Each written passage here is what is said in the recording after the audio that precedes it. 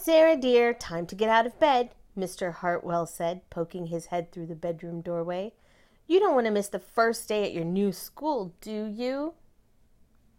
"I'm not going," said Sarah, and pulled the covers over her head. "Of course you're going, honey," said Mr. Hartwell, as he walked over to the window and snapped up the shade. "No, I'm not. I don't want to go and start over again. I hate my new school," Sarah said. She tunneled down to the end of her bed. "How can you hate your new school, sweetheart?" Mr. Hartwell chuckled. You've never been there before. Don't worry, you liked your other school. You'll like this one. Besides, just think of all the new friends you'll meet." "That's just it. I don't know anybody, and it'll be hard, and I just hate it. That's all." "What will everyone think if you aren't there? We told them you were coming." "They will think that I am lucky, and they will wish that they were at home in bed like me." Mr. Hartwell sighed.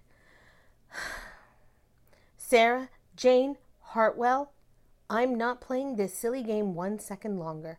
I'll see you downstairs in 5 minutes." Sarah tumbled out of bed. She stumbled into the bathroom. She fumbled into her clothes. "My head hurts," she moaned as she trudged into the kitchen. Mr. Hartwell handed Sarah a piece of toast and her lunchbox. They walked to the car. Sarah's hands were cold and clammy. They drove down the street. She couldn't breathe. And then they were there. "I feel sick," said Sarah weakly. "Nonsense," said Mr. Hartwell. "You'll love your new school once you get started. Oh, look! There's your principal, Mrs. Burton." Sarah slumped down in her seat.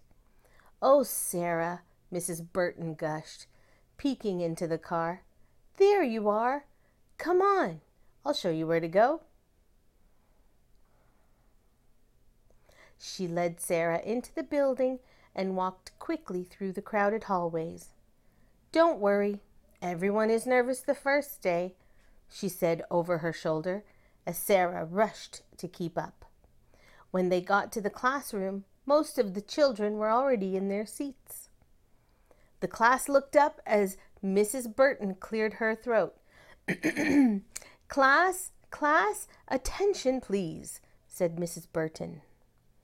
When the class was quiet, she led Sarah to the front of the room and said, "Class, I would like you to meet your new teacher, Miss Sarah Jane Hartwell."